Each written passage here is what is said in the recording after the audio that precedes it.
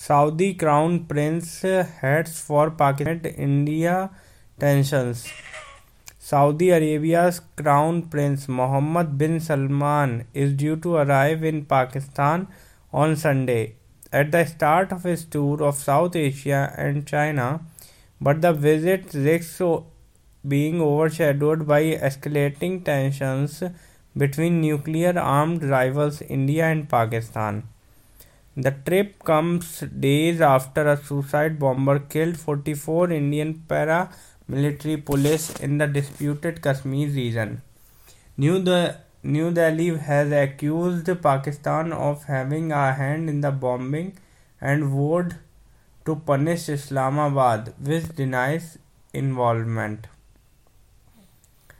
Cash strapped and in need of friends, Pakistan is welcoming the Crown Prince with open arms for a visit during which he is expected to sign investment agreements worth more than $10 billion.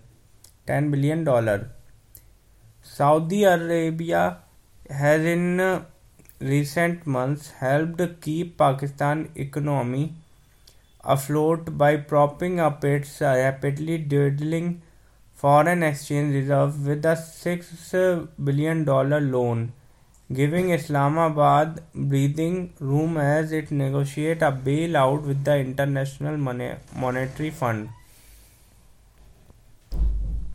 Analyst says the Crown Prince trip is being treated by Islamabad as the biggest state visit since Chinese President Xi Jinping in 2015, soon after Beijing announced plans to invest tens of billions of dollars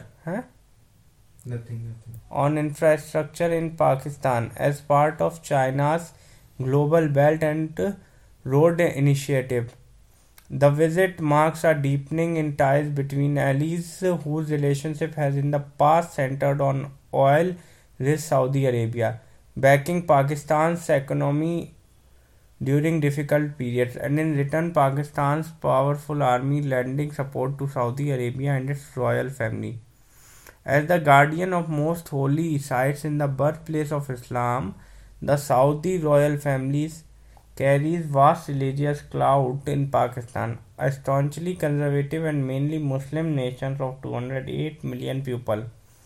What is happening in this relationship is a renewal of Pakistan's commitment to help protect the royal family and the order as it exists in Saudi Arabia, said Mosarraf Zaidi, senior fellow at Tabadalak, a Pakistani think tank focused on global and local public policy. On the flip side, there is a reassurance that Saudi Arabia will not only continue to serve as a strategic friend who will help shore up Pakistan's finance when needed, but also belong to big participant in the wider investment in Pakistan. Pakistan is shutting down its airspace and has stepped up security in Islamabad for the Crown Prince, who is set to become the first guest to stay at the Prime Minister's house.